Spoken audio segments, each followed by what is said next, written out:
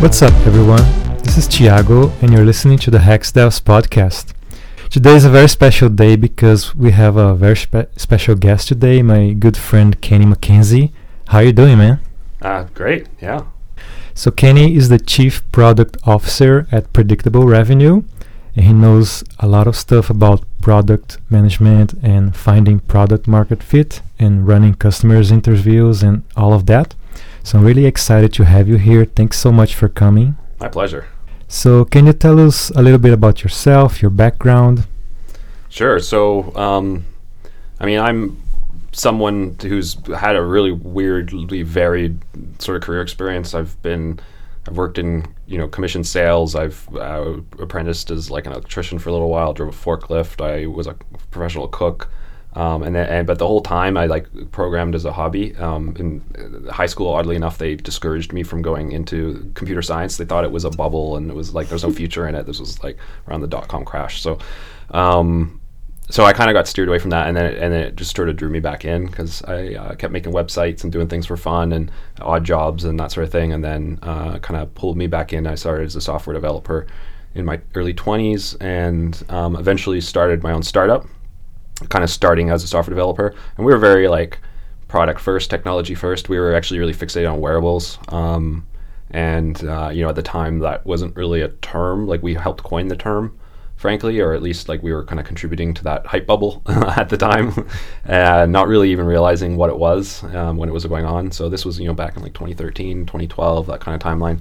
And from that experience, so we built a company and we got pretty far. We raised a couple $1 million. We actually did some revenue, but we really struggled to make it sustainable. And in the end, it all sort of collapsed, and the business failed largely because there's a variety of reasons. But the core of it was we didn't build something that people wanted, and we couldn't sell what we'd built consistently enough to have a sustainable business. So ultimately, we got the product market fit wrong. And since then, I have spent just loads of energy trying to reflect on those mistakes and where what I missed, and sort of dug in, and I've read I think I'm around 70-ish books now on psychology and business strategy and product market fit and anything that kind of touches up against product market fit. And frankly, when I was kind of reflecting on that experience, I sort of decided for myself, okay, I want to know how to do this. And also, it feels like it's harder. As I learn more, it's this is so much harder than I feel like it should be. So many people kind of are getting this wrong, and why is it so common? And so I kind of wanted to take some responsibility for making it easier for everyone else too, while figuring out how to do it myself. And so that's kind of been my focus. I figured it'd be my focus for about 10 years. So if I can crack that nut, solve product market fit, not just for one business, but make it solvable for everyone kind of thing. What's the underlying first principles at play? And so that's kind of the journey I've been on. And the last year and a half, I've been with a company called Predictable Revenue, which is a sales development company. So they basically help companies that need customers. You can kind of think of it like they're a store for customers. If you need customers, you go to Predictable Revenue, they help you find customers. And particularly their focus is on B2B. So if you're trying to sell to businesses. And I've learned a lot about sales development there and more about product market fit. And I've been able to take some of the product market fit theory and apply it in the context of sales development and see what that looks like and sort of what is useful and what isn't, and learn even more about it from that. So you realized that the main reason your startup didn't succeed was mainly because you didn't have demand for the product at the time. But is there a way for you to discover that before you crash? Yes. The problem is, so there are so many layers to that question. I'll walk you through sort of how I learned what I did wrong, because I think that will ultimately answer your question. Because there's these kind of multiple ways of answering the question. There's the it's almost like there's the tactical way. The sort of, and it's funny because I'm going to echo this later, I think, at some point. But there's the tactical level, there's the strategic level, and then there's the value level, the thing that you want most. And so, my story is, at some point I decided for myself I want to be a startup founder. So I did the things that I thought I needed to be a startup founder. Unfortunately, I didn't really say to myself, I want to be a successful startup founder. I mean, it's almost like implied, and you would, at the end of the day, it's not like I wanted to be unsuccessful, but I put too much emphasis on being a startup founder and not enough emphasis on building a business. And so that was kind of, me part of it. But when I reflected on, what had happened, and I was learning all these different books and things, part of what I did is I interviewed a bunch of other entrepreneurs and asked them, well, how do you approach this sort of a product market fit? Because, I mean, here's the thing. When you have a business and you've built a product and you can't sell it, and you talk to customers and it feels like they don't get it, then you don't have product market fit. And so if ultimately you run out of cash and energy and the business dies because that, you never, or, that it's just, I don't know, that's obvious. Like if you can't sell it and then you run out of cash and your business dies, to me, it's like quite obvious. Oh, you never found product market fit. Like that's a sort of a milestone or a threshold you reach in a business. And, there's some really good stuff online about like what that looks like. And there's a really famous article, like product market fit was originally sort of coined by, I hope I don't get this wrong, I think it's Mark Andreessen. I sometimes get Ben Horowitz and Mark Andreessen mixed up, but and really it talks about like the market is like ripping it out of your hands. Like you can't, like true full product market fit is like you can't, like you're struggling to keep up with demand. Like your money is entering your bank account faster, you can spend it, and your servers are crashing because so many people there's so much load and like all these sorts of things. And so it's very obvious, and there's a spectrum where you can kind of get close to that. But basically, if you're selling deals and things are moving and you have a profitable business, so you probably have some degree of product market fit. And if that's not happening, then you don't. So when I reflect on that, it was really obvious. Now, when I learned how to better see that, like especially for someone new, what I found was, okay, there's these things you can do, like validation exercises. But in interviewing a lot of entrepreneurs, I found that the really experienced entrepreneurs who had been through painful failure knew that that's what they needed to do because of like this emotional feeling. Like from everything I've learned about psychology, deep down people make decisions for emotional reasons and then justify them with like sort of logic after the fact.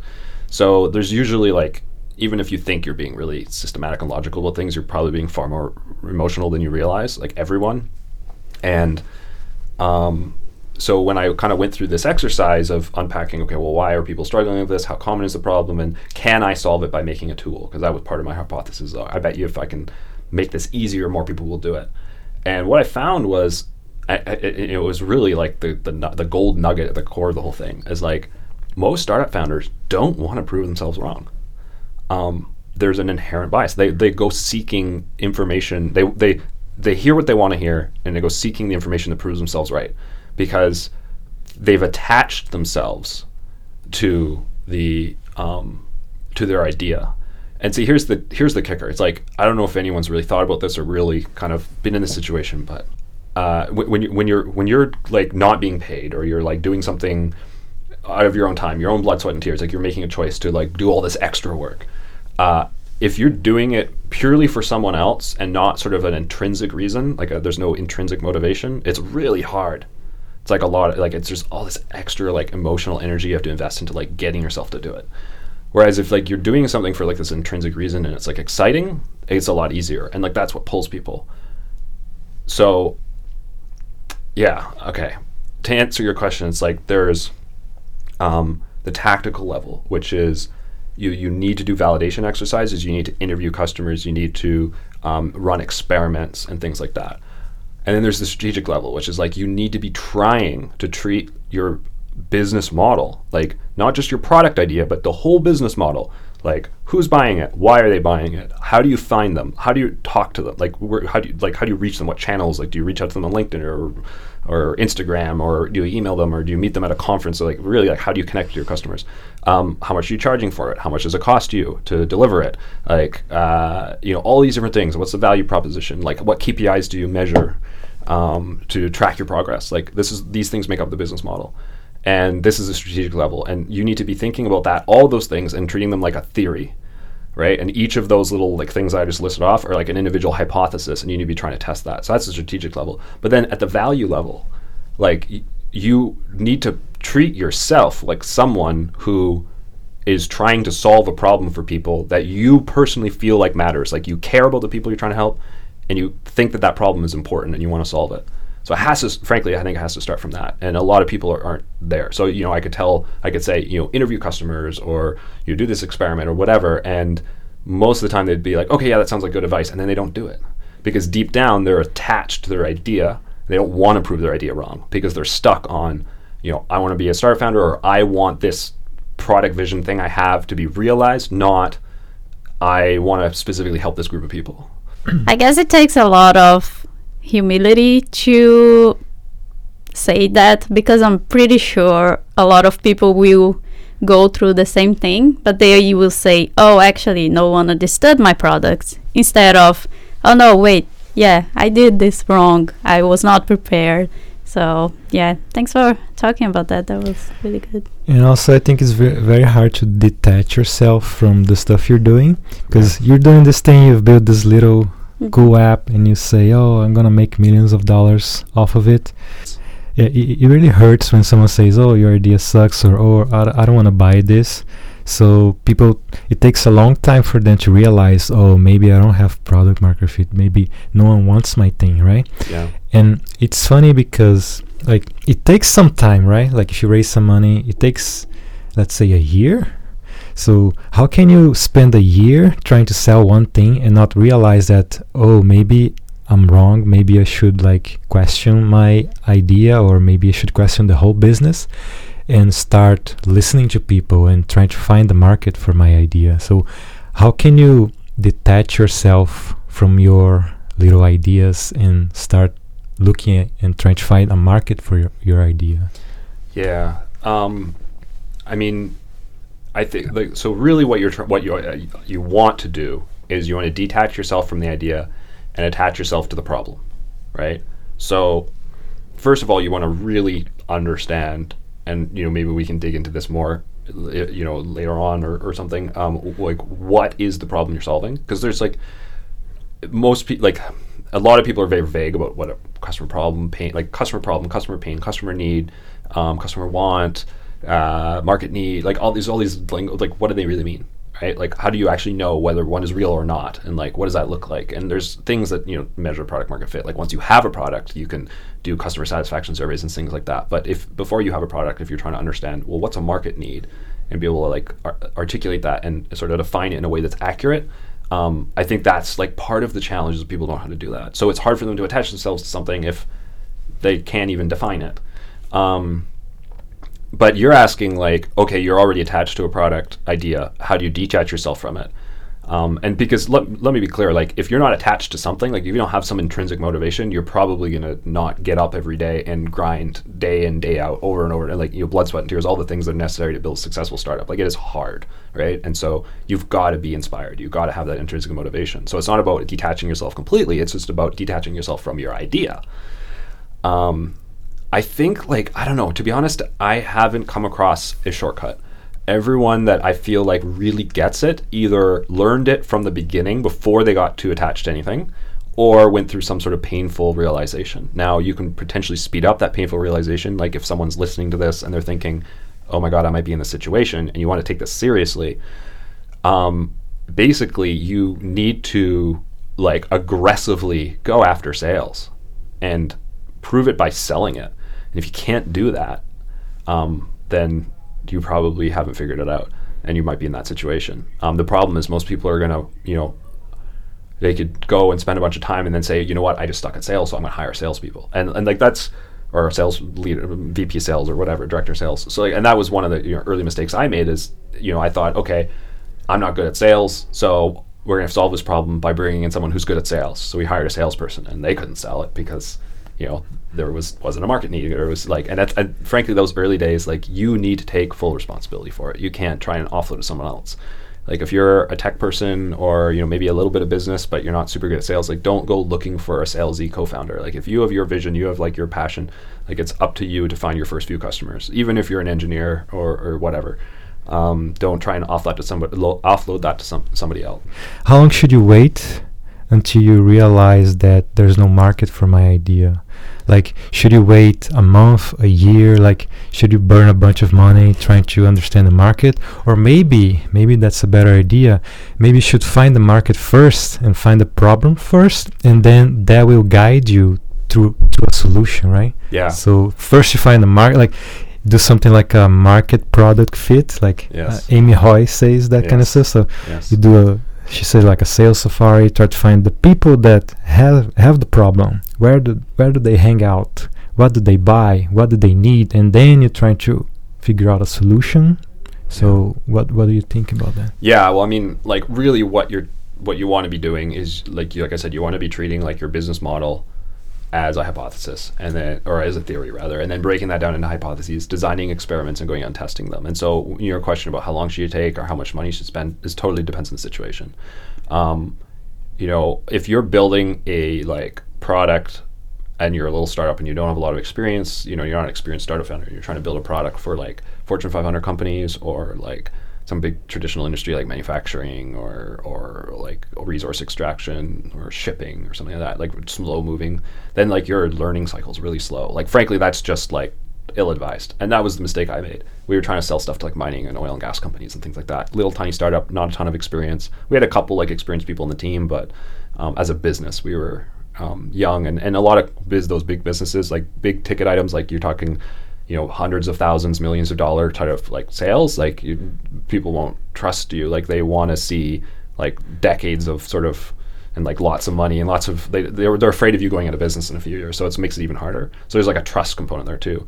But assuming you're like making a product for consumers or like something more accessible, then it should be really fast, like fast and cheap as possible. Like it's always going to be the goal. So part of that is like selecting your market and a market that's accessible to you, that you understand, because you're just trying to do this all like, you're not a developer, you're not an engineer, you're not an entrepreneur, you're a scientist / like private investigator.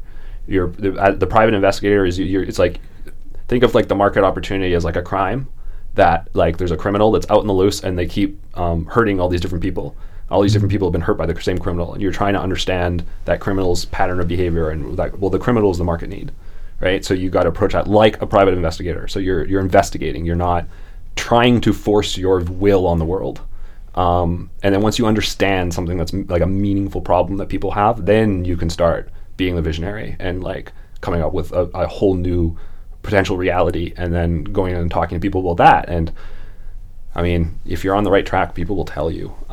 But you just like, oh man, the difference between, I guess the thing is a lot of people don't know whether they don't know or they don't know until they see it. And so they might think that they're getting signals that they're on the right track because people say nice things. Most people won't really be honest with you, right? They'll say what they think you want to hear just so that, you go away, and they don't, whatever. Like most people don't want to be mean and say, I don't understand what you're trying to talk about. Like, I just don't get it. And if you're hearing a lot of that, like, I don't get it, or if you're leaving sales conversations thinking, oh, they just didn't get it, then yeah, you're definitely don't product market fit. Like, it's not that they didn't get it, it's that you don't get it. So maybe you're talking to the wrong person, they're not in your market, and in some cases, yeah, that's fair enough. Like, if they're not in your market, they're not in your market. But if you are getting a lot of that and you keep going back to the same market and they keep saying the same, like they don't get it, well, then that's a pretty good sign there. But I'm curious to know like specifics. Like, yeah, should I do like 10 customer interviews? Should I do 100? Should I do 50? Should I do thousands? Like, yeah. How many? Like, or should you stop until you have run out of money? When you should stop and when you should switch tracks a little bit. Yeah, see, again, like the answer varies depending on the situation, but generally speaking, like you want meaningful data, right? So like so you do customer interviews until you start hearing the same thing over and over again. So if you're isolating your market, right, then like you could potentially do as few as like 10, because maybe you hear like 2 or 3 different types of answers that are all similar but a bit different, and then first 3 interviews are 3 sort of the different answers, and then you get to like interviews 4 through 6 are, oh, these are the same 3 answers like over again, different, and then you do like 7 through 10. Same 3 answers, and you're like, okay, I just keep hearing the same things over and over again. You can stop at 10.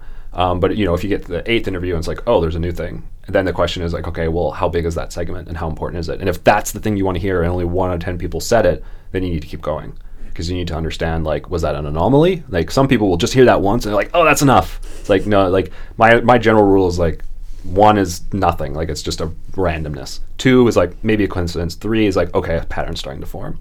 So if there's like something that I needed to hear from the market, and I did like 10 interviews, 20 interviews, 30 interviews, what doesn't matter, and I only hear what I wanted to hear 3 times, and assuming I'm being very unbiased in my interview style, I'm like following all the best practices, bomb tests, that sort of thing. We can talk about that too. Then, you know, then I'm asking myself, okay, well, how do I isolate this tiny segment? Like if it's 3 out of 30 people I talk to, how do I narrow in, and how many of those 3, that 10%, like how big is that market? Is it like only 50 people in the whole world, or 500? How big does it need to be for my business to be viable? Like all sorts of questions like that it starts posing. And then, you know, maybe I need to do another round of like 10 interviews with different targeting, trying to isolate those ones I want to hear from or whatever, hear that answer. And if, you know, I try that, and let's say I do another 10 interviews, and it's like I only hear 1 more time, so I extend, it's still 10%. It's only 10%. You know, I'm going to basically keep kind of chipping away at that until I feel like I understand the segment, and I know how to isolate them, and I understand how big they are and how much it matters to them and things like that. So again, like it's not, you can't just say, oh, it should be 2 months, or it should be $50,000, or it should be 30 interviews or whatever. Like it kind of depends on how lucky you got, and what type of market you're going after, and how big your deal size is. Like, are you selling something? Are you giving something away for free and trying to sell ad revenue? Are you selling something for $50 a month, or is it $50,000 like a year or whatever? Right? Like these things matter too. 'Cause some markets there might only be like 1,000 people in the whole market. So in that case, 10 interviews can be hard to get and can take a while to get if you're trying to go after like, you know, some big executives in Fortune 500 countries or something like that. But then it's gonna be harder anyway, right? Like if you're going after a market that is just only 1,000 people that are interested in that kind of stuff, you're making your life much harder. Absolutely. Yeah, especially if you're not really well connected into that market. It's one thing if like you've spent the last 20 years in that market, and you know everybody, then it can be great. Like you're the one to do that. But if you're like not in it and you don't know everyone, you don't have these like deep-seated like a strong network in that then yeah, it's like you're starting the game as a new player on the hardest difficulty setting. So, you know, you can be super arrogant and be like, I'll figure it out, which by the way, I thought that I was that arrogant. I made that mistake. But I mean, you learn a lot, but you also feel a lot of pain. Like it's not fun failing, and especially when, you know, you've hired a bunch of people and you got to let them all go and that sort of thing. It's not fun. Yeah, so if I understand what you're saying, like I should go after a market that is kind of large enough to make my life easier, and I can probably kind of validate my suspicion, or maybe find a problem, a real pain, just by talking to maybe 10, 20 people, if I do it correctly. Yeah. So you could do that in like a month, maybe? Yeah. Before even writing any code, before raising any money, you could just kind of discover that pain even before you do anything. You spend any large amount of money or absolutely. Yeah. And like that, just to be clear, like if we're starting clean slate, like if you're listening to this and you're like, I want to be a startup founder, like I want to take but I don't have a specific idea, like that's fantastic. Most people think they have to have an idea to be able to start a startup. Actually, what is the better way to start a startup is to have a group of people who you want to help that have a meaningful problem that you and they care about. Like you want to feel like it's not about building a startup, it's not about building a product, it's about solving the problem for these people. If you can start that way, you're like way better position than most people, and you'll have your odds of success will be so much higher. Like the think of it this way, the odds of success are like, depending on the scale of the sex, like minimum, like you're barely alive, it's not really that fun, you're kind of just limping along, sort of like this wounded animal, is about 5%. So 95% fail completely. And you know, I'm pulling at like CB Insight stats and things. I'm probably bastardizing a bit, so take this with a bit of a grain of salt. But it's like generally, like I keep seeing the same stats kind of popping up over and over again. So 5%, roughly speaking, you know, to get above that threshold of just surviving, and then like less than, like maybe 1% is like some moderate success. Like you'll feel like you've financially won from it in some respect. Maybe you've got a nice cushy job, that sort of thing. But then you start getting to like 0.1% and beyond for like a real like startup success, where you know you get some sort of an exit or a windfall. And so if those are the real baseline stats. One of the most common biases is like this, like, I forget the name of it, baseline stat fallacy or something. It's like where you think the baseline statistics don't apply to you. So if you want to hack those odds and actually have better better likelihood of success than that, then do what most people don't do, which is start with a real market need and start with a passion for trying to solve a problem for a group of people and a problem that matters to them. Yeah, it's funny that when you were speaking about that, if you are starting from scratch and you are listening to this episode, make sure to find a problem having people's problem in mind. And I'm here thinking, isn't that the normal way that the other industries work? Like, it seems to me, I might be naive here, but it seems to me that this is a really privileged position of being a tech startup founder, where people just give you money and you can do that.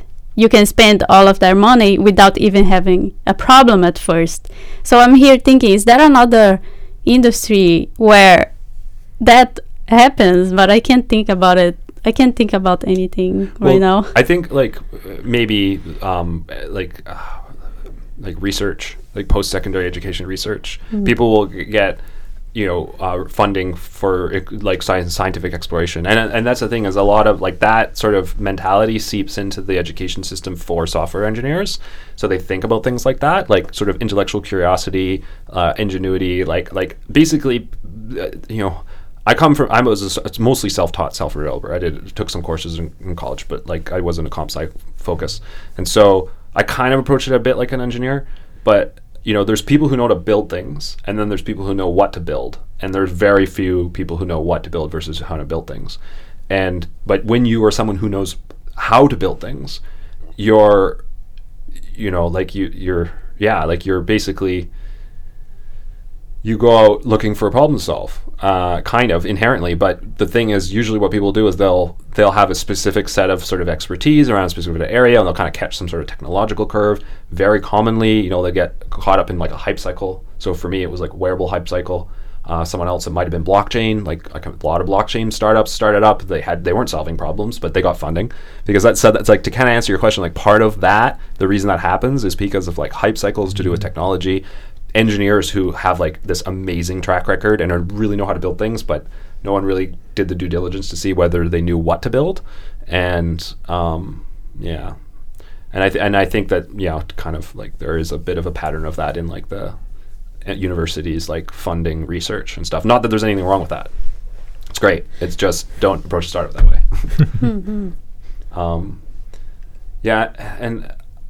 I wanted to say too, like, we've talked a bit about markets and market needs, and I think it would be maybe helpful for me to take a moment to define how I think people would benefit from defining a market, like how to define a market. Because, you've probably heard things like the millennial market or the smartphone market or whatever, like all these different terms for like what a market is. And it's like, okay, well, what is the smartphone market? Like, isn't that more of an industry? Like, if a market is a group of people who need something, are you saying like people who need a smartphone? That's like what? So, and I think it was Anthony Ulrich it was Anthony Ulrich who defined a market this way, and it's basically a group of people who are all trying to get the same job done. And that comes from jobs to be done theory, but basically it's like, imagine, this is really important, this is like my mental map, like my first principles for product market fit. It's like, imagine that there's like a vector of progress that people want to make, and it's in a specific it follows a pattern. So it's like a verb, an object of control, and a context. So like listen is the verb, to music is the object of control in my home. Listen to music on the subway. Listen to music while I run or while I exercise. Listen to music while I run in the rain. Listen to music, at a concert hall. Like, these are all sort of these jobs to be done, and you can design a product or experience or whatever for each of them, and just by changing out the context. But then you can also change out the verbs and objects. It's literally, you can define anything this way. And so a market is basically a group of people who are all trying to make that same progress. But you can dig deeper and deeper and deeper into that. Like, you can dig into, okay, well, why do they want to make that? Like, why do they want to listen to music in the rain? Okay, maybe they have like a goal of getting more fit. Maybe have an aspirational identity of like they see themselves as someone who is fit. Like I want to be and I am someone who is fit. And then so that, can help inform how you design the product, how you market it, all these different things. Yeah, to me, like I always think of like, for example, Brex or PayPal, like startup founders, they don't have credit history for their startup, so they need a card. Yes. And then Brex provides a corporate card for them, even though like they just look at your funding and they give you the card. So maybe. So, it could, that's a great example. So, somewhere in there, like there's a lot of, like this is the thing is it's tricky to find. So like it takes work. You have to really think about it and you have to kind of like play with it and test the boundaries of it. But here's an example. So I thank you for bringing that up. So it's like, pay expenses. So verb pay, object control expenses, for my startup, pay expenses for my startup. Yeah. So it's like, okay, that you look at that job to be done. And you'll then this is the thing. So then you run into these like different situations, or maybe it's like pay startup expenses over the internet, or without using any paper, or how you define that context. Like again, this is where you play with those things, and you'll uncover like there's like obstacles or friction in that progress. So like I actually went through this. I absolutely was so frustrating the fact that we had to like basically have our credit cards in our personal name. Like in my startup, we couldn't have like a business. We had like $1 million in the bank account and they couldn't give us like a company credit card. What? Like it was crazy. So like Brex was like, oh man, about time. When I heard about Brex, I was like, finally. So, and I don't even know what's like in the States. I'm Canadian, so we're talking about Canada here. So yeah, that was a very obvious one. So the market would be then, startup founders obviously, but startup founders particularly who, want like what's the job to be done. And so, pay expenses, I guess, or maybe it's just like use a credit card without having to personally collateralize it or something, or like have it in my own name, like register a credit card in my company's name as a startup founder. That's probably it there. So like this is the thing is you kind of have to fiddle with the job to be done, keep kind of trying out, like I'll brainstorm, like when I'm working with a new client, like I'll come up with like 20-30 ideas kind of thing and fiddle with it and then map them out and then understand like the whys and hows of it. So why do they want to do that? Why else? Like how might they also try to like get this job done? How else? And kind of map out this like this sort of tree structure almost, or like graph structure of like these different jobs to be done and reasons, like goals related to them and sort of tasks related to them, and the friction and obstacles and the negative emotions that they face when people are trying to like struggle with that, like frustration, and when does that frustration come up? And you've probably heard of something like customer journeys and customer and persona profiles and stories and stuff, but for me it boils down to like job to be done. And the market is a group of people who are all trying to make the same progress and all struggling with similar obstacles or friction. And so like you understand that when you understand like what is it that people are trying to do, what's this progress they're trying to make, they're trying to pay their startup expenses, and they and within this context of on the internet, and they don't want to have to like sign on the personal name, and they don't have credit or whatever. It becomes really clear what the solution is, right? Like inventing the solution becomes a lot easier. And then when you do that and it's like immediately successful because you already have all this demand, you can then make it better and better and better and better and better and like pull away from all the competition. And that's like how you disrupt industries. So it's like, you fixate on that, what that market really is, which is a group of people all trying to make the same progress. So if you try to think of it as like, I'm going to go after startup founders, or I'm going to go after software developers. Well, no. Okay, you got half the picture, like less than. It's like you're going after startup founders who are trying to make XYZ progress, maybe all for the same reason. They're all trying to make that progress for the same reason, which there may be 5 different reasons to make that progress. So you're narrowing it down even further, and they're all struggling with a similar obstacle. So you take all startup founders and you cut it down to only ones who are trying to get this job done. And then maybe you cut that down even further to only the ones who are trying to get that job done for this specific reason, and only ones who are trying to get the job done for this specific reason facing this specific obstacle. And that's how you narrow it down to like what they would call like a beachhead, or like a kind of an entry point into the market. If you try to go really broad, then you're just going to waste so much time talking around people. Yeah, that's an interesting methodology on how to go about that. But I'm always wondering, like, how do you realize that people have that problem? So do you have to like, do you need to have the same problem yourself? Like, do you need to like talk to your friends, or do you need to know someone that has that problem?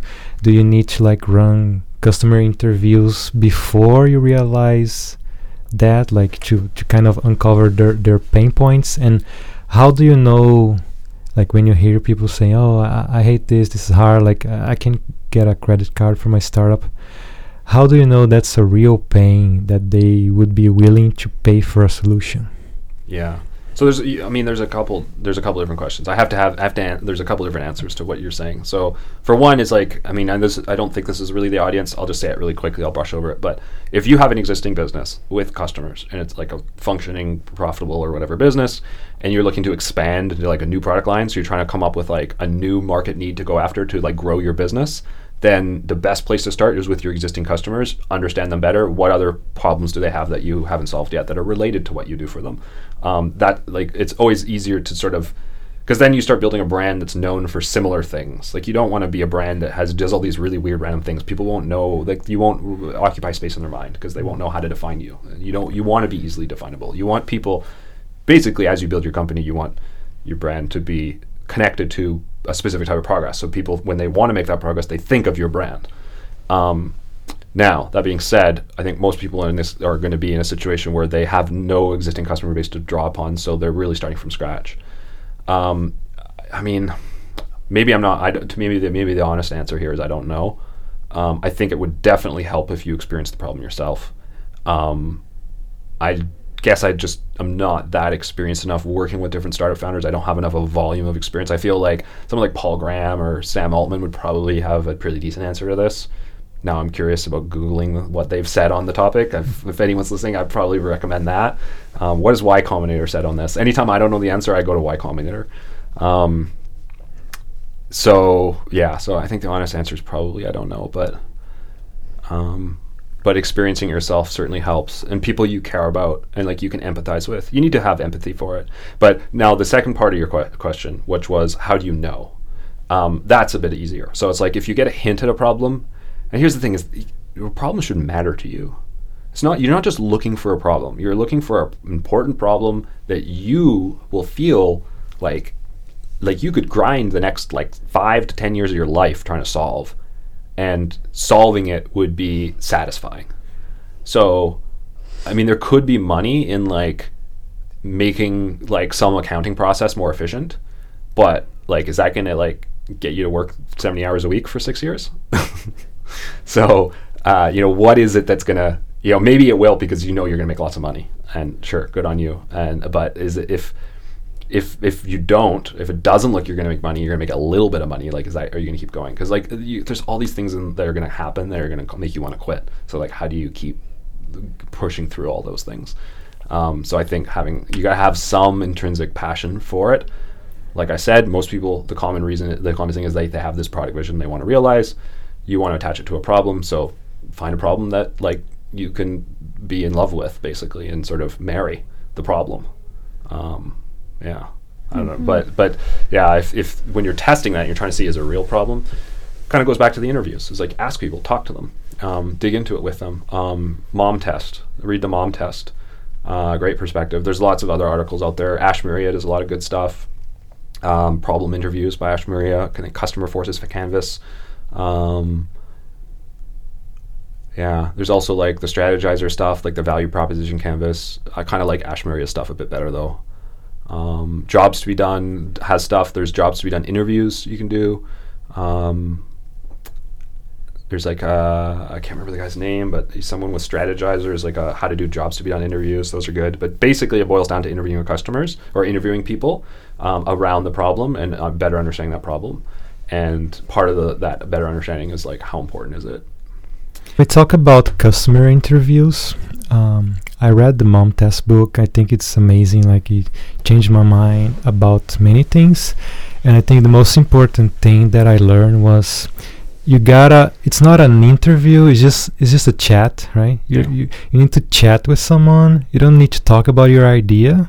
No, yeah. You just need to talk to them and say, hey, so what are you doing? Are you struggling with something right now? Like, are you having a good time, like at your job or whatever? And then you kind of try to dig in. Like if they talk about some of their problems, you try to dig into that problem without telling them that you have an idea, that you want to have a startup or anything, because if you mention that, they're gonna lie to you. Like the moment you say, oh, I have this idea, what do you think about it? They're going to lie about it because they don't want to hurt you, right? Especially if it's a friend or someone that knows you. They don't want to hurt you, so they say, oh, that's a cool idea, yeah, I could use this, I could see the point, and you're gonna make lots of money with this thing, you know. And then you get encouraged, and then you spend years of your life working on that. So how do you feel about interviews or chatting with people and trying to, like, how do you do that? Yeah, that's exactly it. Because it's one thing to say, go interview customers, but like the reality is you have to do it a certain way. You can't just talk to people, because otherwise you'll hear what you want to hear. And like the most dangerous thing for a startup founder who has launched a startup from an idea or a technology or something like that for a market problem is false positives. Like, false positives are kryptonite. It's what is going to cause you more pain than anything, and it's very easy unless you like really do your research, you read the mom test or whatever, and you kind of do this right. So whatever I say in this here now, like, it'll help, but really, like, you want to go read a couple articles, read the mom test, read some of Ash Maria's stuff, the running lean, or like his stuff about the customer forces canvas, problem interviews, etc. I'll use this analogy he used because I'll answer your question in a sec, but I want to say this. Like, Ash Maria's used this analogy. So he says, building a startup with a product first is like creating a key, like designing a very beautiful, like cool looking key, and then going door to door trying to open doors with this like key that you made. What are they like? What's the likelihood you're going to stumble across a door that you can open with this some key that you made? Versus you choose the door you want to go through, you study the lock, you somehow mold around the lock, and you design a key specifically to open that door. Like, your odds of success are a lot higher, right? So now, when it comes to the interviews, there's like, basically, like, you want to approach it with genuine curiosity about what matters to this person and what job they're trying to get done. Like here's like, if you're just wanting to solve, so there's two kinds of layers to it. There's two levels. There's almost three actually. There's, who do I want to help? So that's the first question. You ask yourself, what group of people do I want to help? Then there's, what problems matter to that group of people, right? And then there's like, which problem do I want to pursue, and how important is that problem? And so, you can start with, I think this group of people have this problem and I want to go investigate that. And so if you're doing that, you do it one way. If you're saying, I really want to help this group of people, but I don't know what problems matter and I want to find a problem, then that's a kind of a different thing. And if you're like, I don't even know what group of people I want to talk to or I want to help, then that's like, you're not even ready for interviews yet. You got to do some like soul searching or something. I don't know. So I'm going to assume that you've chosen a group of people and you have a specific problem hypothesis somewhat. Maybe it's a bit vague, but then I would suggest you reach out. And it's really good if like you start with a couple of people just kind of get warmed up, because it's scary, it's a new thing. But here's the thing: you approach it with like real curiosity about learning what they care about, what they want, and you kind of explore that and go read some articles, or like I can't really explain every, like, you want to ask questions like, like, have you ever, and when was the last time, and like basically things about the past or maybe current. So like, it's okay if you can ask like, do you currently have any plans to XYZ? But what you want to definitely avoid is hypotheticals. Don't ask like, would you do this? Or, would you do that? If you get into the would you kind of thing territory, you're really danger territory. Like, that's false positive territory. So you want to stick to past behavior, current plans, current pains, current problems, past problems, etc. So that's one big thing, and you'll learn that from the other sources I've mentioned. But I think the real trick is approaching it with genuine curiosity about learning the truth and not trying to like prove something. Because when you approach it when you're trying to prove something, like you want to hear a certain answer, there's all this tension. Like, it's stressful.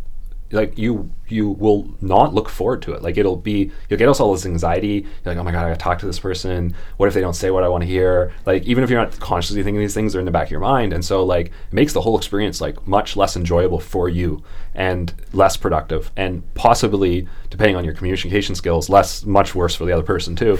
But if you can approach it like with genuine curiosity and like empathy, and you get into the habit of saying things like, oh man, that's so interesting, and actually feeling that way, like when they tell you something like, oh, okay, cool, right, yeah, right, okay, well, what about this, and okay, have you ever done that, and oh, thank you, oh man, this is so helpful, thank you so much. And when you get into that loop with people will open up. Like, people will tell you things that you were never realized people would just tell a stranger. And there's benefit to reaching out to like total strangers and doing this, because it's like they're not your friend, they're not just trying to tell you what you want to hear. They don't have any preconceived notions of it. It's like a blank slate. And when you can get to a state where, or like a place, or like a kind of a skill level, which really doesn't take that. It took me maybe, I was a developer, was not good at, like, I read some books and some articles and kind of I read the mom test and stuff, and I started going out and doing interviews. I probably did them wrong maybe a dozen times. And then after learning how to do them right, I maybe did like 10 to 15 before I felt like it went click. And I was like, oh, this is fun. Because like, so it doesn't take a lot for you to kind of get over that hump of like the fear, and like kind of get your groove, and people are opening up to you, and you're learning all this stuff, and it's easy. And like, you leave the conversations feeling warm and fuzzy, because it's like, wow, this person just like opened up their soul to me. They just told me all this personal stuff, and they enjoyed it. It was cathartic for them because they got to complain, and someone listened. It's like, you're doing them a service, just like giving them a chance to vent about this problem.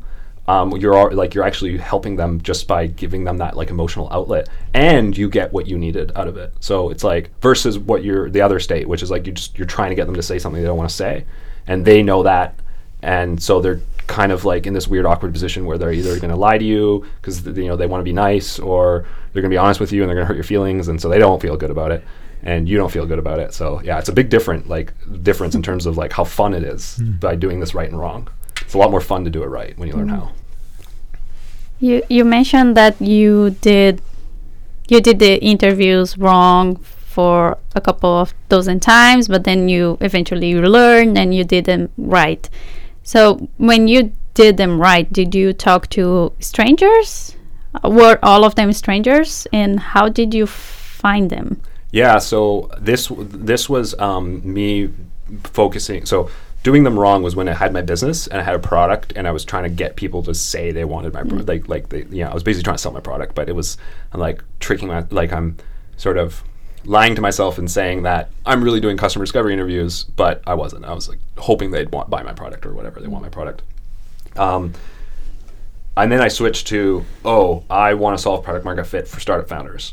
So I went out and reached out to startup founders, and it started with people that I knew, but like I didn't want to go to reach out to people like I knew really well. So it wasn't like my closest startup founder friends. It was more like friends of friends.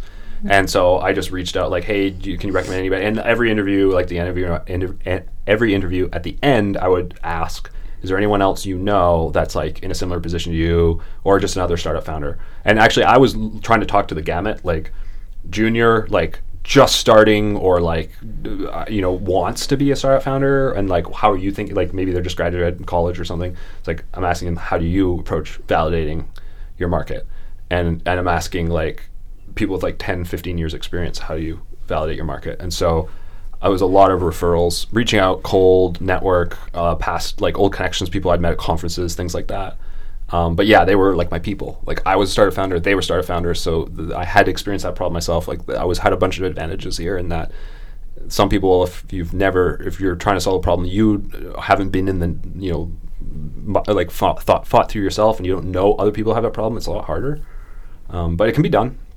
And if it's business related, like if you're trying to solve a business problem, really the best way to find people these days is LinkedIn. Just like you can do all kinds of searches. If you pay for a sales navigator, you get like really crazy, powerful search capability. Like if you haven't seen that, oh my God, it'll blow your mind what you can do. Like the people you can find and the information you can find is like crazy. And I mean, I'm almost embarrassed admitting this, but I'm not on Instagram, but I've heard that Instagram is really, really good for B2C. I haven't not done it myself. I don't know if that makes sense, but yeah, social media is pretty good for finding people generally.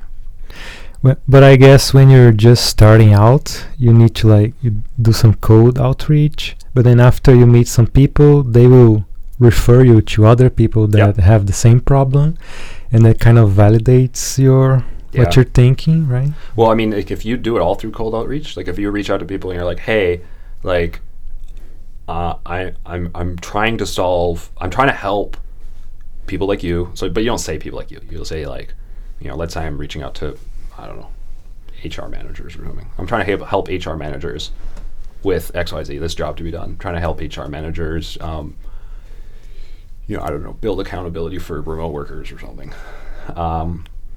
And I think it's really hard because of this. I don't have anything to sell you, but I'd love to like get your perspective and like on how you're like, whether or not you have this problem, how you're struggling with it, like what you're doing, that sort of thing. So that kind of stumbled through that wording. You could probably tighten that up, but generally speaking, like if you reach out to people cold and you're like, hey, I'm trying to solve this problem for people like you, and I'd love to talk to you about it. Would you share some time with me? And people say yes. Like, let's say, basically think of it this way. If you're getting a conversion rate above 10%, so in other words, for every 10 people you reach out to, one person says yes to an interview and they're totally cold and they don't know who you are, then that is great.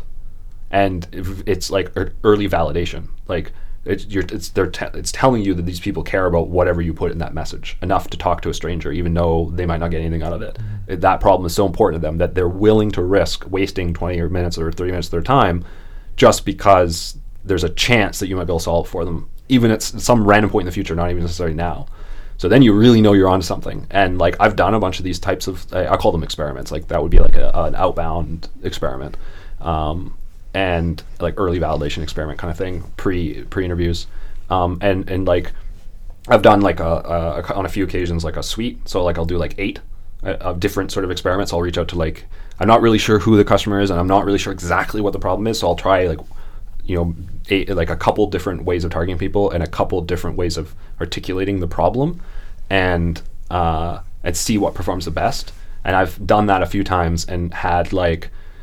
And we've replicated this with our clients. So we've actually now probably done, like I've witnessed this being done, I don't know, maybe 30 or 40 times with as few as maybe 6 experiments and as many as like 40. So 40 unique combinations of targeting like a group of people and having a specific ask. And there's usually like majority of the time there'll be like a power law distribution. So like if you get a positive result, it'll like be one of the 40 ideas or 2 or 3 maybe, but like not like half of them. Like the majority of the guesses are wrong. And so like when I've done this for myself, I did between like 6 and 8 maybe tests, like 3 different kind of rounds, and like over the span of a couple of years, like completely different market ideas and stuff. And like I had like, I think the best case of conversion rate was like 12%. So 12% of the cold random strangers I reached out to got on a conversation with me, and like lots of them were 0. Like I got ignored. So when you try that, you do these like a few different ways, and then you have one that like gets you this really high conversion rate and a bunch that don't, you're onto something. Like that's a really good early signal. And how large is that group of people? Like I said, you did some 6 experiments. How many people were you trying to reach? Yeah. So so that's always changing. So I'll tell you, so on LinkedIn, it was around 50 per experiment. Now you the last time I did it, I think it was like 50 to 100, let's say. Now you might want to bump that up to like 200. So here's the thing about marketing in general is channels become saturated over time, and so conversion rates drop. So when a new channel kind of opens up and like people are flocking to it and it's new and like there's not a lot of people using it for like marketing reasons, then conversion rates are really high because people aren't used to being messaged on it, and so they're like a lot more attentive to messages and things like that. So just think about like email. Actually, like I like just talking about the whole thing. So it starts with face-to-face thousands of years ago, right? And then at some point people started like having this idea of like sending a piece of mail, and like I don't know when that started, probably hundreds, thousands of years ago, whatever, right? So we had this long period of only sales via face-to-face in human history, and then we had mail, and then then we started having telephone, and maybe telegrams were in there. I don't know if people marketed on using telegrams, but let's just skip that and go to telephone. And now you can start to picture maybe like 80s, 70s, 80s, like big call centers, telemarketers, that sort of thing. Then in the early 2000s, it started to switch to email, and it like really hit its heyday like around 2010. But that's like become saturated now. Like conversion rates in 2010 for email, like a good, like a sort of an average like relevant campaign would be like 7 to 10% conversion rate on email. Now like an average campaign is probably like 0.1%, like a cold outbound campaign, and it's illegal in a bunch of countries. Yeah. So it's like very different than it was 10 years ago. And then like, so now we're into like LinkedIn, and when like, let's say 2.5 years ago, I'd say, you should be expecting 10% or above. Now I feel like maybe that bar's lowered down to 5%. Like if you're getting 5% on LinkedIn, it's probably pretty good. And it's just going to keep dropping. And then there'll be some new thing that we can't imagine yet that will replace LinkedIn or whatever. And so it just keeps basically new channels open up, they become more and more popular, they get saturated, they become less effective, and then the new channel pops up, and it's just a recurring cycle that just keeps speeding up. Like it depends on the channel. But right now, if you're doing over email, like getting anything close to 1% is great. You're doing on LinkedIn, I think 1% is not very good. So you might have a market, but you're probably not targeting it very well, or it might not be very big. But if you're seeing like anything close to 10% on LinkedIn, then that's great. So yeah, and like these numbers might not be relevant in 2021. These are relevant to like February 2020. Assume they're lower in the future. Yeah, that's interesting. But then what I think about is, even though like let's say there's a market, there's a channel and it's saturated, but you're just trying to learn, like you're just trying to kind of prove your idea, and you said, oh, I reached out to 50 people, 100 people, 200 people. It's not a lot if you think about it. Like it's not a lot of people, and then the value that you get from that, like even if you find just one person, like an expert in that market, that kind of teaches you all the problems that are present in that market, that's super valuable. Oh, right? yeah. And I feel like if you don't do that early enough, you're gonna lose that opportunity of like learning about the market you care about. Yeah. So I think people should start there, right? To Yeah. try to find maybe like one or two people that are like really knowledgeable about a market that you don't understand enough, and then kind of figure out the problems and see if they want to help you or teach you something, right? Yeah. So like that's if you have a group of people you want to help, but you don't know what to help them with. I think if you've already kind of gotten, fixated on a specific problem and you're trying to like validate it and sort of get a deeper understanding of it, that you can kind of skip that step a little bit and go and just reach out to people specifically with that problem in mind. But that being said, like if you do that and no one responds and no one wants to talk to you, I mean, maybe you need to like, if you're doing it on LinkedIn, like maybe you just need to like update your LinkedIn profile and come off more professionally. Maybe they're just like there's a trust component too, right? So it's like there's a relevance component and there's like a trust component, or you could almost, it's almost like equity or relationship equity or something. It's like,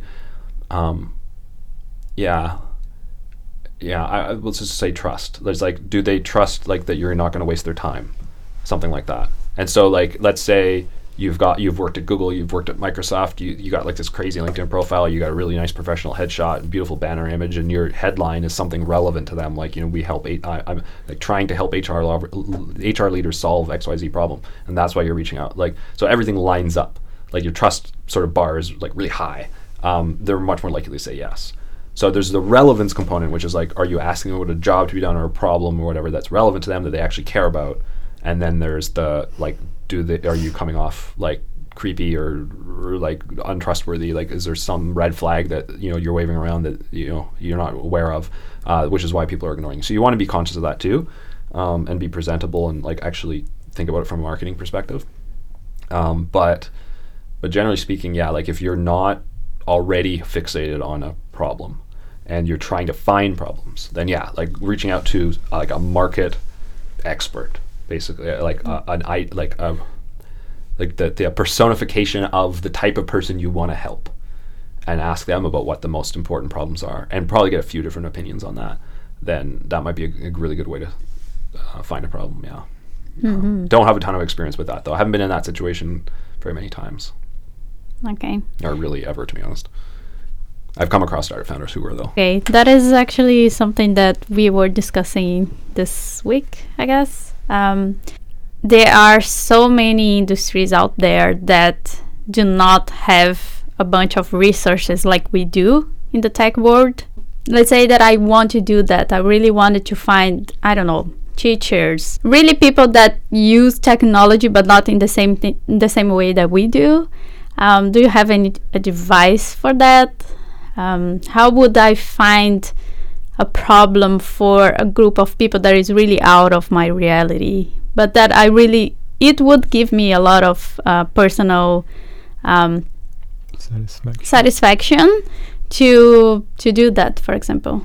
Yeah, well, I mean, like, this is like, I guess really, I talked about how being a startup founder is like being an investigator at that early stage. Like, that's very much a phase thing, and this is the reality. Is like, as a startup founder, you go through these phases of like through the trend, the journey or whatever. Like, you have to kind of be you have to wear these different hats. I think everyone's heard that before. Hopefully, you got to wear a lot of different hats. You got to play a lot of different roles, and so. Like, there's a creative aspect and there's an analytical aspect, and so doing experiments or and then there's this like investigative sort of curious aspect with the interviews. I think when you have, let's say, I'm going to think of an example. Let's say you have a grandma or like a loved one who's dealing with something like Alzheimer's or arthritis or like some kind of problem that is like has this emotional element to you. Like, you're like, oh man, if I could solve this problem for people, I'd be so this has come up a couple times, and I hope that people don't listen to this and be like, oh, I should go do that, because I think it's actually a really challenging one for other reasons. But here's an example. So let's say you want to help, let's say you have a loved one who has Alzheimer's, and they like wander out from their care facility or their home or whatever, and like wander out into traffic or something, and there's like this big scary event. Maybe someone got hurt, maybe not, but like you don't want that to happen again. So you go to try and solve that problem. You're like, I want to help family members with Alzheimer's avoid this person getting into danger. So it's like, okay, well, how do I find more people like that to talk to? That becomes really difficult. How do you find those people, right?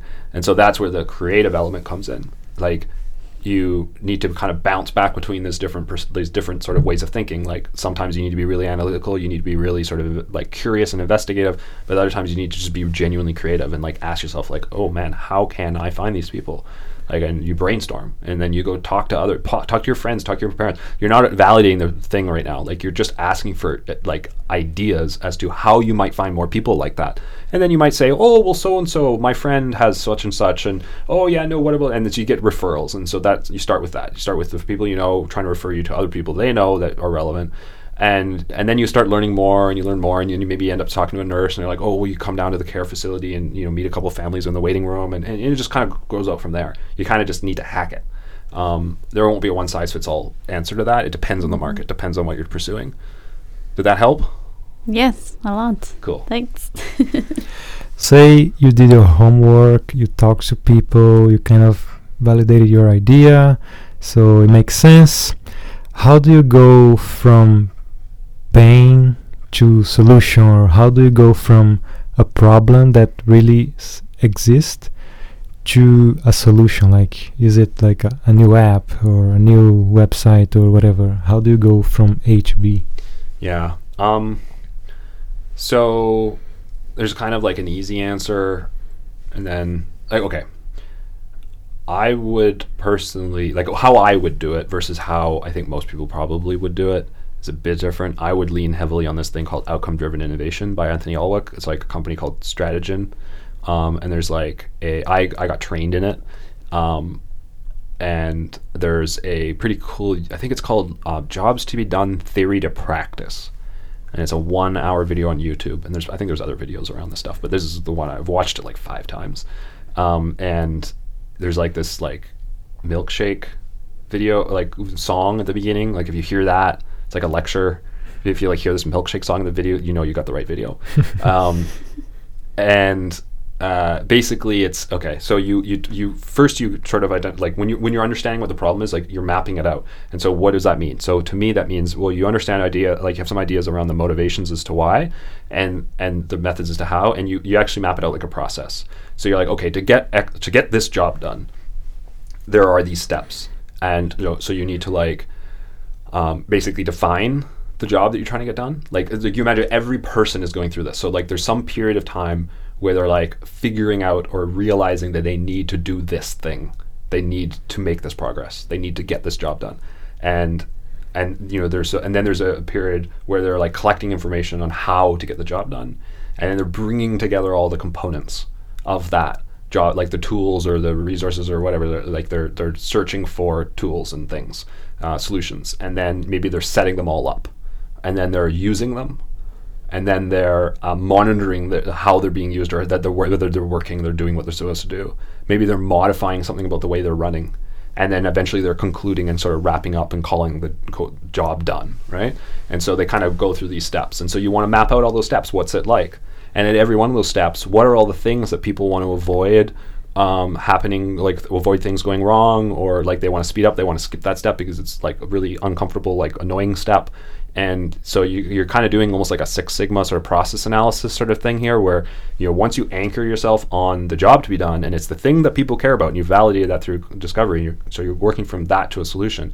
You really want to map out like, well, what are the things that people really care about in that? Like, how do I make getting this job done better? Well, you got to remove friction. You got to remove obstacles. That's like everybody talks about great products, removing friction.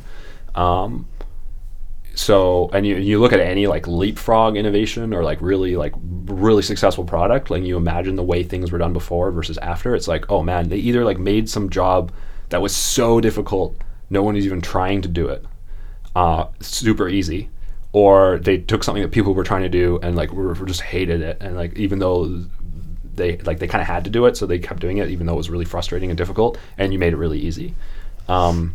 And you do that by systematically breaking down all of the things that people don't like about that experience and then removing them with design. And that's just the design process. And frankly, there's an element of creativity. You got to be someone who knows how to make stuff. And it's very easy to get stuck if you're a developer or an engineer. You kind of like, if you know how to make software, then you're probably going to make a software product. And maybe that's fine. And so, you stick to that, what you know. I probably wouldn't advise that, like, a software developer try to make a medical product or, vice versa. Like, that's why they stick to what you know. Find co-founders if, you want to go beyond that. But yeah, like, once you've kind of mapped all those things out and you know what matters to people, like, you can do surveys and you can kind of do lots of interviews and you can do experiments to kind of, like, bring more confidence in all of those details. But once you have those details, coming up with a solution becomes easier and fun. Like, it's a creative exercise like anything, and you iterate. Like, don't try and like solve it perfectly to come up with iterations. But like, once you kind of get to the point where you have a solution idea or a product idea, then you want to do like a product interview, where just like we talked about before, you do an interview where you don't talk about the product at all, and you don't mention the product at all. You actually can have a solution interview. So but you don't want to do this first. Like, you want to do a problem interview. So let's say you've interviewed 20 or 30 people about problems, and then you map it all out like we're talking about, and you kind of build that whole, like I think it's called a job map. I don't know, it's what I've been calling it. I don't know I can't remember what Anthony calls it. But you map out all the friction and all the steps in the process of getting that job done. And you design a solution around that. Like, you need to kind of validate that. So you go back to all the people who you talked to the first time around in the problem interviews, and you say, hey, I think I have a solution. I'd love to talk to you about it. And there's a particular way to do that. And Google solution interview Ash Maurya, and there's like a couple blog posts about it. I think Customer Forces Canvas is good. I think there's one around that, like the new Customer Forces Canvas or something like that. But yeah, but basically, it turns into a bit of a sales conversation. I think the main difference between it and like an average sales conversation is just everything's a hypothesis. So like, how every step of the way, like, you kind of design a pitch. Like, that's really what you're trying to do, is you're basically at a point of selling. So you design before you've built it, right?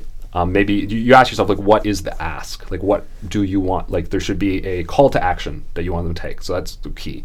And so you want them to sign up, or you want them to make a deposit, or you want them to prepay, or whatever, right? But make it something that there's friction. Like, it shouldn't be easy. You want to make it hard for them to say yes. Because if you want to avoid false positives, like we talked about, right? So you don't want to make it as easy as, but your goal is to make it as easy as possible for them to say yes. In fact, it's probably to make it as hard as possible for them to say yes without, being silly about it. And so you should have a price. You should make it higher than you think it should be. The most common, it's way more common for startups to underprice than to overprice. So whatever price you're wanting to probably pick something, you probably need to double it or something. It's very, very common for startups to underprice. Because they try to make up for the lack of product market fit, but just lowering the price, which is really silly, just makes everything harder. And so you do basically these problem interviews, and you treat them all like all of the everything you map it all out. You kind of script it, and every step of things that you say, you have an expected response, and that's your hypothesis. You're if I say this, I think they'll say that, and then anytime in the interview they don't say what you thought they were going to say, basically they surprise you, your hypothesis is invalidated, you stop, you don't keep going blindly, you dig in, you're oh wow, okay, they didn't respond, they react the way I expected, so why? So then you'd start asking a bunch of questions and you understand them better, and then maybe you can keep going on after that, or maybe that just ends the interview right there because you're totally all the rest of your hypotheses have been invalidated all at once. But if people react the way you expect them to, and then you go all the way to the point where you make a pitch and you say, this is, I think Ash Marie suggests you ask them what they would pay, and then you say, okay, well, actually, this is the price we've decided. Would you still buy it? Something like that. I don't know if I think it's just his opinion. I don't know how much science is behind that, so I don't know if there's a super right or wrong way. But eventually, you got to get to the point where this is the price. Will you buy it? And and if people say yes, well, then you're in good state. If you get the best thing you can do to de-risk a startup is get people to pre-order your product, and then all you have to worry about is execution, which is great. It's what most people are focused on in the first place. So you're kind of back to where you thought you were in the first place, but now you know that at least if you succeed, you will have a business, not just a whole bunch of payroll that you have to figure out how to pay when no one wants to buy it. Yeah, that's very true, and it's also very different from the common way that people do it. They start with this MVP. They try to figure out if people will buy it or not, and they show it to people, and they kind of try to force it on people. Say, hey, I have this MVP, it's really cheap now, it's going to be more expensive later when it's done. Do you want to buy it? And the person's oh, maybe talk to me later when it's done, Yeah.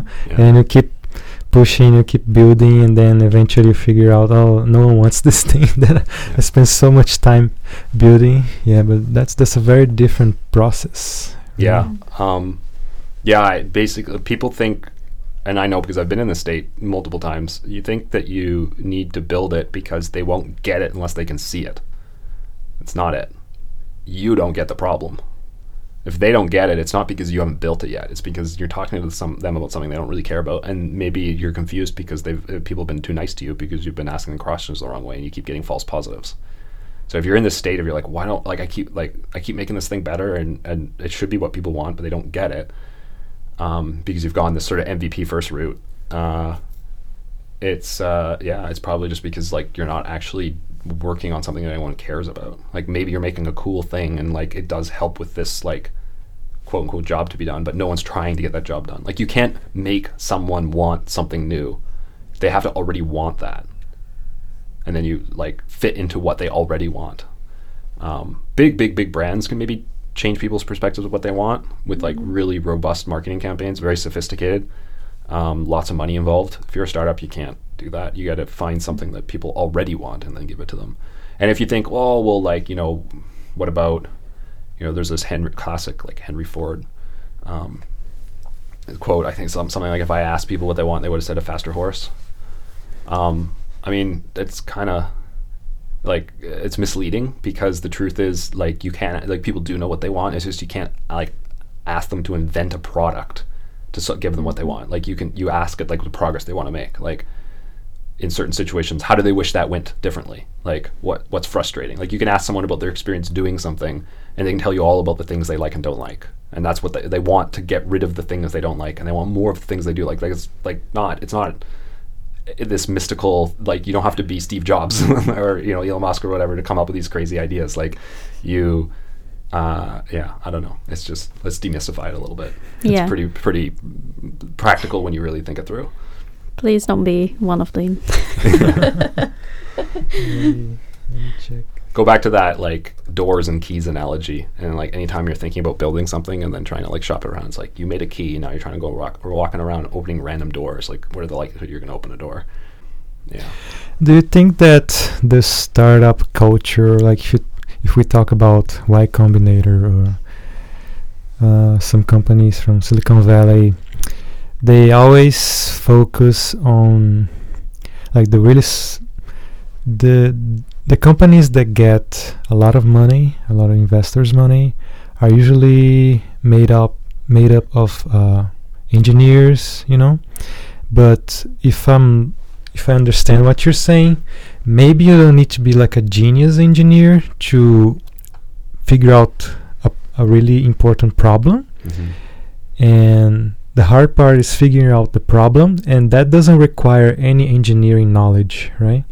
And then after you figure out the problem, the real pain, you can just hire an engineer to solve that for you, or maybe you need some engineering mind to kind of help you solve that problem, kind of invent the solution. Yeah. But like, you don't need to be an engineer, right? No, not necessarily. I mean, there's lots of startups, successful startups that were started by non-technical founders that like hired people or found a technical founder later. I'm not saying it's like common to be successful that way. I'm not saying it's like a way to like maximize your success, but it is possible for sure. Yeah, and like you know, companies get into like Y Combinator commonly, and they like pivot their idea. Like they get their, like, one thing Y Combinator will be good at is like really forcing you, like shoving your face in your validation, like your startup's validation, and like not letting you, like holding you accountable to that. So you'll learn quickly. Like we were talking earlier about how long does it take. Well, if you go through Y Combinator, it doesn't take long, because like they'll pull all their resources, all their networks of everyone that's gone through Y Combinator, and all the founders of Y Combinator, like people running Y Combinator, they know like everybody who needs, like, yeah, they can like get into any market, and so they'll help you validate like fast. And they're it's like 500 startups, Techstars. There's a bunch of great accelerators in the States, and probably others in the rest of the world I'm just not as familiar with. So it can be done more faster, depending on the circumstances. And I think it's quite common for like them to bring in a founding team, because like, okay, they're really smart, they're resourceful, they're super dedicated, they've made all kinds of sacrifices to get this far. Like, these are kinds of some of the things you need. Like, there's like personality traits that they look for in like the people, more so than the other things, or at least as much so as the other things, because to them it's like, okay, because they have actually a bunch of really I can't remember exactly which ones they were. Brex, we were just talking about Brex. Brex came in as something completely different. I think they were Y Combinator. They were one of those accelerators. I'm pretty sure Y Combinator, but I remember hearing the story actually. So they came in with some completely different idea, and they had a background in like credit cards, and they were trying to do something completely different, like some manufacturing automation system they knew nothing about. They didn't know about the customer, they didn't know like the market, they didn't know the problem, and really quickly the whole thing got disvalidated. And then they're like, what do we do? And they went around to all the different startup founders at, I want to say Y Combinator, I hope it's Y Combinator, I hope I'm not misinforming people with this, but I'm like, yeah, I'm almost certain this like, I remember the story. So they talked to all the startup founders and asked, what are the problems they're dealing with, and they heard about the credit card problem, which if someone had asked me at just the right time, that's exactly what I would have said, because I've faced that problem myself here. And then they're like, well, we know credit cards. So I guess they probably heard a whole bunch of different problems, but they chose that one because it was the one they had the background in, and then they got Brex. So I'm like 99% sure that was a Y Combinator example, where they came in, got invalidated within like a month, and then pivoted, and then they had a huge success. So yeah, I can't even remember what your question was. I feel like I went totally off topic. I got all excited when I thought of that. What do you think about bootstrapping? Because we're talking about like startups, like you want to get a problem that is gonna, like, it's a real pain point, and you're gonna want to grow a lot. But what if we're talking about bootstrapping a business? Like, it doesn't need to be the most important pain point in the world, but it's a good enough problem that is going to, like, you're gonna make money off of it, you can have a good lifestyle off of it, Do you think it would be different for a bootstrapped business, or I guess it should be the same, right? You still need to figure out the problems, you need to find a solution, but you don't need to run as fast, maybe. Yeah, and I'm actually remembering something else I thought about your last question, which is like, you're looking for a problem, and this is kind of related to the bootstrap one, to be honest. So like, here's a problem. Like, if you wanted to go, let's say someone who wanted to travel like long distance, like anyone who wants to like travel over 500 kilometers or miles or whatever, you could like map out what that's like. So let's say taking a flight, and you'd realize that is like a huge market opportunity, because most people hate flying. They hate the airport experience. They hate being in a tube with a bunch of people and the stink and the dry air, and they get sick, and like there's just so many bad things about that. But the hard part is this engineering as the solution. So back to your kind of engineering question before, and like and this like idea of bootstrapping. Well, like it kind of depends on like how much money do you have, because bootstrapping is basically like you figure out how to pay for it yourself / with the company's own operations. And so like there's kind of these two facets. So one is like, well, what is the problem you're going after, and like how practical is that? Because some problems, like back to what you're saying before, like finding a problem, like you can accidentally stumble into a really obvious problem that just maybe wasn't obvious to you at first, but like after you spend on it a while, you're like, oh man, yeah, this is actually a really obvious problem. Like people who had been in that space of real, like, duh, it's a dull problem, and it's a huge problem, and it's like impossible right now to solve. Like Peter Thiel, 0 to 1, he talks about like secrets. So there's like little tiny problems that are like insignificant, and then there's like really big obvious problems that are like impossible to solve. And in the middle, you kind of have this like sweet spot, like where they overlap or whatever, where it's like you find out about like an important problem that somehow like recently got unlocked with some new technology. So it's like 10 years ago that was impossible, and now because of new technology it becomes actually pretty feasible, and it just nobody happens to have noticed it yet or thought of it yet. That's a secret. And so like that's really what you're looking for. It's not that you're looking for a problem, you're looking for a problem that was recently unlocked, that frankly, like it's like a job to be done, this desired progress that some small group of people really want to make. And this is going to answer your bootstrap question. So you find a very small segment of people who really want to make this progress, and they're willing to pay a lot of money for it. And it only recently became possible to make that progress with some new technology. And the more people who make that progress, the more people will want to make that progress. So in other words, you serve the first 1,000 people, and then there'll be 10,000 people who like see that, oh my God, they did that. That's possible now. Now I want that. And as you do it more and more, you'll get better and more efficient at it. Your costs will come down. Your product or service or whatever will get better. And so your market will sort of expand with you making it more accessible, right? And so you can probably think of a lot of examples. When you think about this, like all sorts of different like really successful products kind of happen this way, where it's like people went, oh my God, now that's possible, and then flocked to the new thing. They didn't necessarily want it beforehand. There was someone out there who did though. And like, so, you know, an example, I think Airbnb, it was like, they struggled to try and launch on a couple of occasions. And then I think they had like it went click when they were doing it for, I think, South by Southwest, where there was all these people who are like, I just need someone to stay. I just want to get to the conference. Like all the hotels are booked out. They really wanted that progress. Like they would happily shack up in some random person's apartment. They didn't care. They just wanted to get there. And once like that had been made a cultural norm, and like that had happened, then more people saw that and are like, oh, that's interesting. Like I'd do that for a vacation. And so there's a kind of bit longer story in between those 2 points, but yeah. Sorry, I think I drifted off your last question by trying to answer your previous question more. So can you ask your last question again? So what about bootstrapping? Bootstrapping, right. So when you find that, like, if you find this like hot, small segment of people who really want it and will be willing to pay a high premium for it, then you can bootstrap. So really it boils down to like, how do you start? Because there's a lot of startups that, you can imagine, well, if I just created this platform that had these features in it, like everyone would want to use it. It would be amazing. right? And so you maybe take a stab at that and it sucks. It's nowhere close to what you had envisioned. And you realize, well, the only way this is going to be great is if there's like 1 million people on it, like filling it up with information or whatever. Okay, makes sense. But how do you get to that point? So like, how do you start it? Like, starting is usually the hard part. It's not coming up with the idea. It's not even necessarily identifying the market need. It's like, how do you actually get from nothing to there?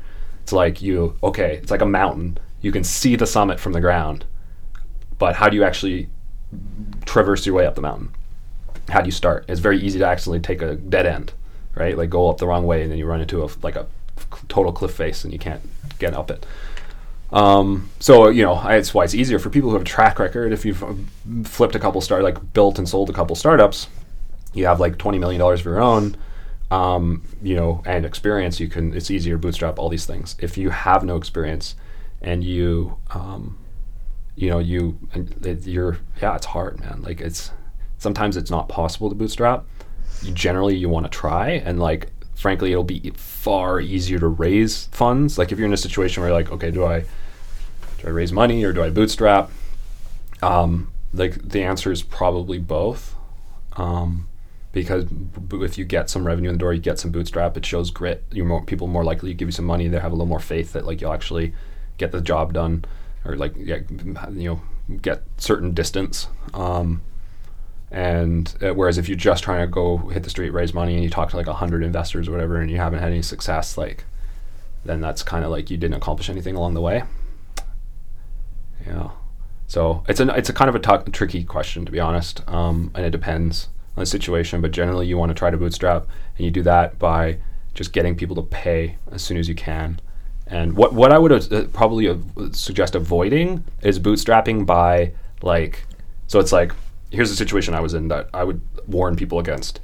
So you make an assumption about what the product is, or you build a product rather without understanding a market need. You're going around trying to sell it, and you're running out of cash or whatever, or maybe you never had any cash, and so you're trying to make up for the lack of nobody buying the thing you made by selling services or something. So we had a couple engineers, we have payroll, we're trying to keep the lights on, pay everybody. And so to make up for the gaps in sort of projects we had with potential customers, we would fill it in with some custom development work, or just trying to keep the lights on. It's really distracting. So you're already kind of in a precarious position when you're in that state where you're just trying to keep the payroll going. In hindsight, there were situations, and it's hard. This is a hard thing. There's a lot of, you're gonna have to do a lot of hard stuff as a startup founder. You're gonna have to make some tough decisions. You're gonna have to do, there's a lot of going against what feels right.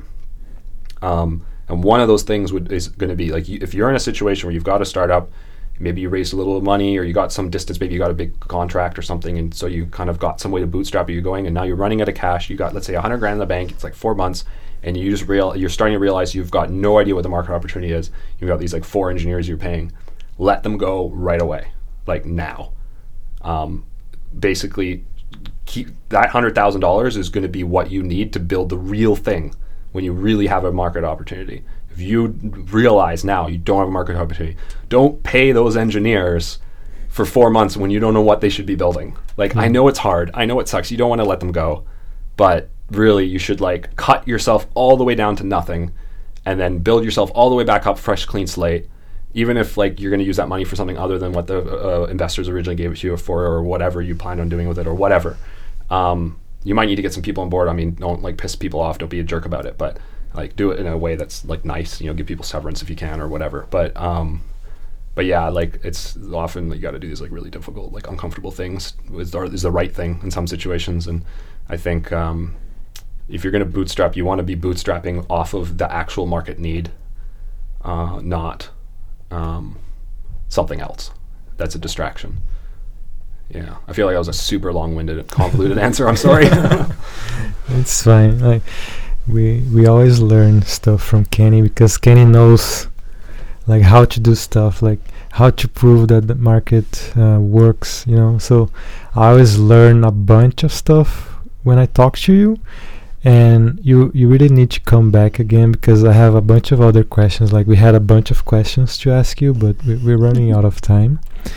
But yeah, it was really, really cool to chat with you today. I learned a bunch of stuff, and I think that people that listen to the podcast, we also learn a ton. And yeah, most people are doing the wrong thing, and we need to educate them so they can do the right things, solve the right problems, and be successful. So thank you so much for coming today. My pleasure. This was really fun. Thanks, Thiago. Thanks, Stephanie. Yeah. And what if our listeners want to reach out to you? How can they do that? Best way is probably LinkedIn. Find me on LinkedIn. So Kenny MacKenzie, predictable revenue, depending on when you're listening to this, year from now or whatnot. You'll find that in my work experience. So Kenny MacKenzie, predictable revenue. Thanks for listening to this episode. We hope you enjoy it as much as we did. And don't forget to subscribe to our podcast and to our newsletter. You can do that by visiting hexdevs.com. And thanks for listening.